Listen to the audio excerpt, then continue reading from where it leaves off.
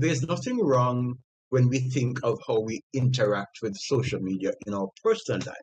What is critical, however, is where our professionalism and our interaction with our patients come into the fore.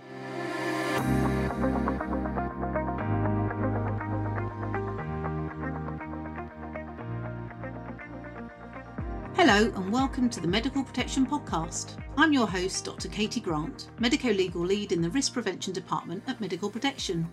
Today I'm really pleased to be talking about our upcoming Caribbean Medico-Legal and Ethics Conference that we'll soon be hosting.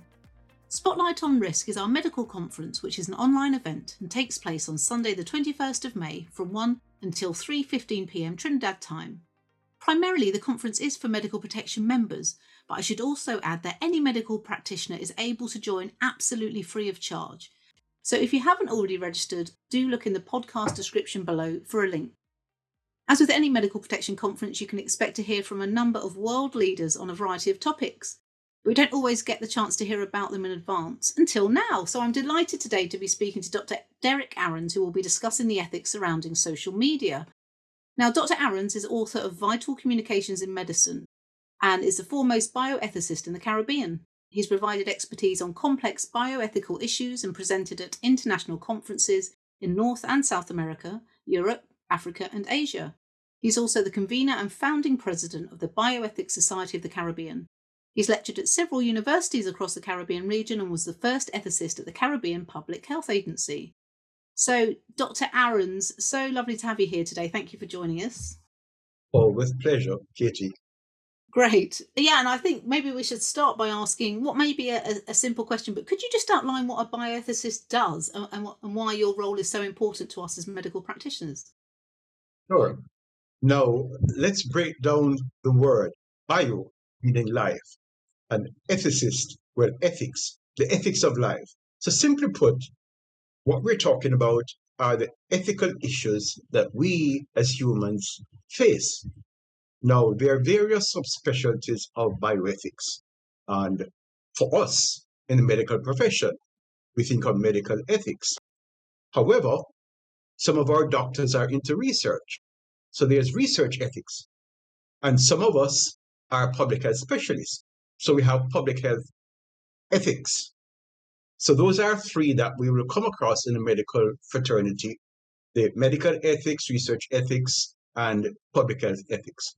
But there are wider considerations because we interact with our environment. And so there's environmental ethics. And so we have the ethics of the life sciences.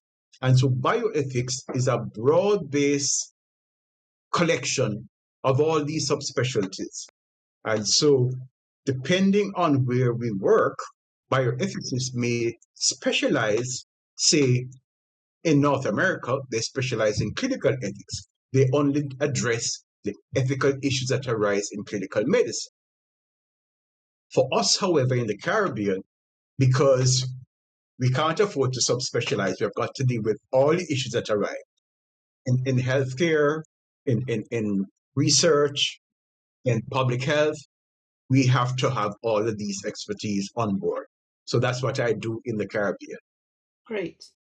And so really, ethics or bioethicists, I've come across them in my previous work in intensive care. So for example, the resource allocation issue, if we had 2 patients and 1 bed, that's the kind of ethical dilemma. So you're saying that there's bioethicists help us make these difficult decisions, perhaps? Do they help guide us in our professional decision making? That's it. We are there as the specialists in this type of scenarios. And so medical practitioners, all healthcare personnel can refer to us, as well as patients may approach us to provide guidance on how to deliberate and make decisions that would provide the best outcome, the best benefit to our patients. And so we are consultants that work in those fields, and our expertise is often called upon, particularly when there are ethical dilemmas, because we are all, as health practitioners, we are all guided by our ethical codes of practice, by our clinical practice guidelines, code of ethics, and so on. But those may direct us in a particular direction how we should act. But when there are principles that are conflicted, for instance, respect for autonomy, which carries with it beneficence, but then we also have to be fair, justice. We have to don't do any harm, non-maleficence. So whenever principles conflict, they present us with dilemmas and how to apply ethical weights to particular scenarios and balance them provides the guidance that the bioethicist provides. Yes, because I was going to say, often I found with intensive care, particularly the medicine wasn't necessarily the most complicated part. Actually, the difficult decisions were these ones where you have that conflict. So one patient's needs and rights to autonomy conflicts with another patient's rights. And so what you're saying there is that you have these different fundamental principles that you will help guide healthcare professionals through so that they can perhaps find an answer when it isn't clearly black and white, when there's that grey area where perhaps there's not going to be a winner in every scenario. Right. Well, hopefully, and we take the health professionals along with our reasoning process so they can see and learn from the process going forward. When next they meet these dilemmas, how to reason through on the matter. Great, and that leads me into nicely like asking how you got into this, because obviously this is quite a specialist area. How did your career reach this point? I would say it's fortuitous. For those of us who believe in destiny, it was destiny. Written in the stars. Yes. I was a young medical professional working in Jamaica, and I guess others saw it in me. They thought I had potential. So when the Medical Association decided to start its ethics committee, Yeah. it invited me to serve on the committee. Yeah. And I was honored because as a young doctor, among these broad expertise of medical doctors in Jamaica, I was seen as being worthy to serve on this committee. I naturally jumped at it. Yeah. Now, the first Caribbean conference in healthcare ethics and law was being hosted in Barbados the following year after ethics committee was started. And the chair of the ethics committee of Jamaica could not attend. The vice chair also had a conflicting routine. And then they turned to me next, asked me to represent the Medical Association of Jamaica at this conference. I couldn't believe a young doctor like me. Perhaps I might have just been 3-4 years in practice representing. And so I went off to Barbados to this conference. And for the first day, I was so fascinated with all the topics that were being discussed that by the second day, I decided this is what I want to do for the rest of my life. All the topics. And we can think of all the dilemmas that we face. You mentioned some of them. Physician-assisted suicide, end-of-life issues, healthcare issues that are striking. And so I went to speak to the specialists that had been brought in to the Caribbean because we didn't have any locally. It was Professor Somerville from McGill University in Canada.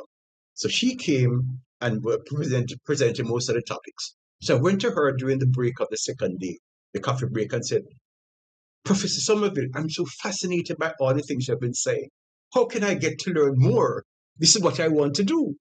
So she said, she looked at, Dr. Aarons, I'm impressed that I've at least impressed one person in the audience with what I've been saying. And I think it is timely because McGill University has just started a master's program in bioethics this year. And so if you want, when I go back to McGill, give me your details. I'll send you the details of our application forms and so on, and we'll see where it takes you.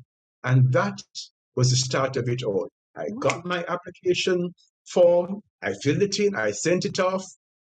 When they sent me the cost, I saw, no. I'm a young doctor, I don't have any savings. Yeah. I sought around, went to all the establishments in Jamaica.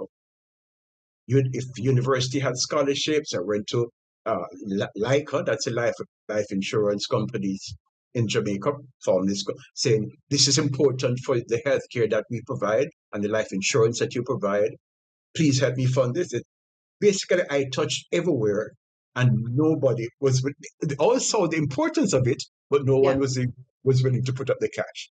Good. And so when the deadline came, and McGill was saying, we haven't heard from you. I discussed it with my wife, and she said, Derrick, I see you're passionate about this. I think we should liquidate all that we've done so far and go up and study. And so I sold my car.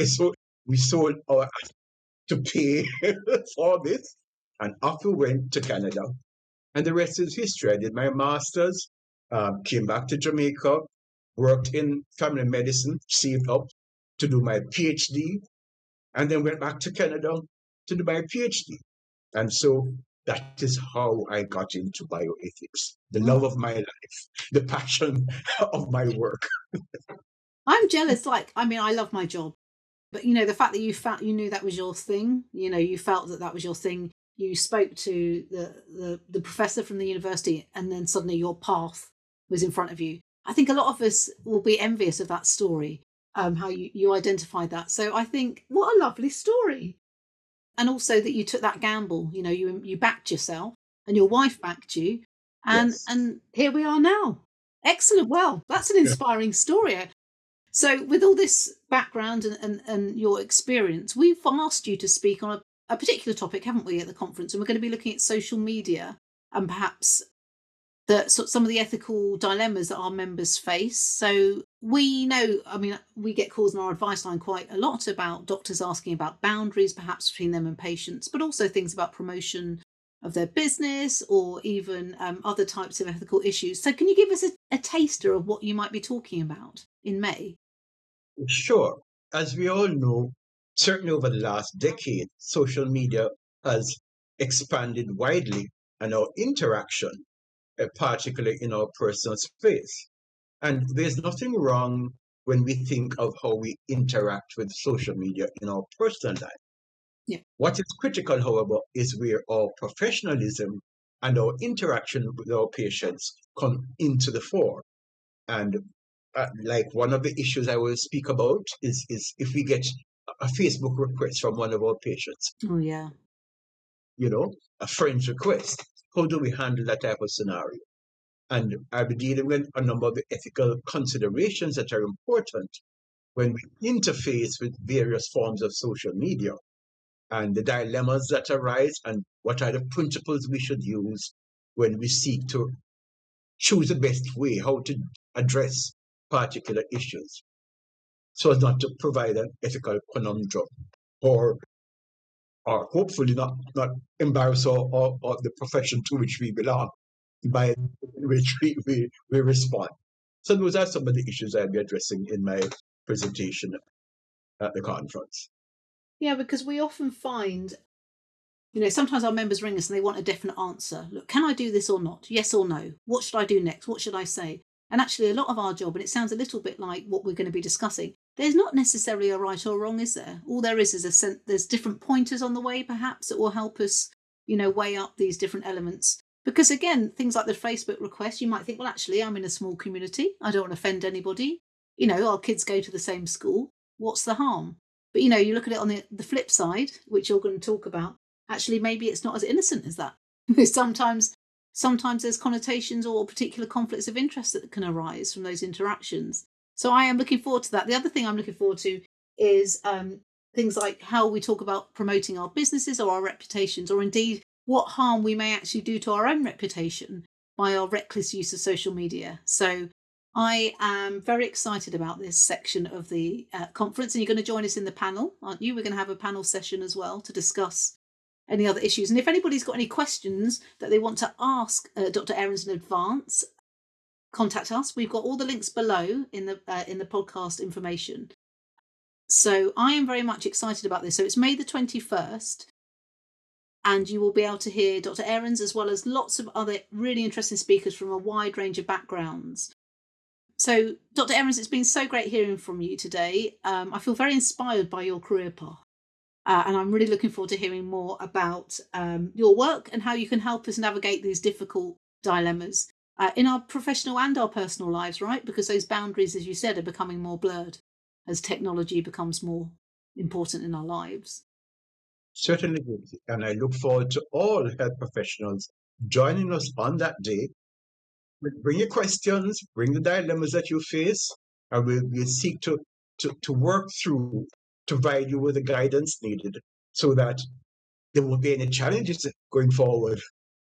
Bring them all along. Dr. Aarons is there. He's got limited time, so get your questions in early, but absolutely. So I just want to say thank you so much again for Dr. Aarons for joining us today.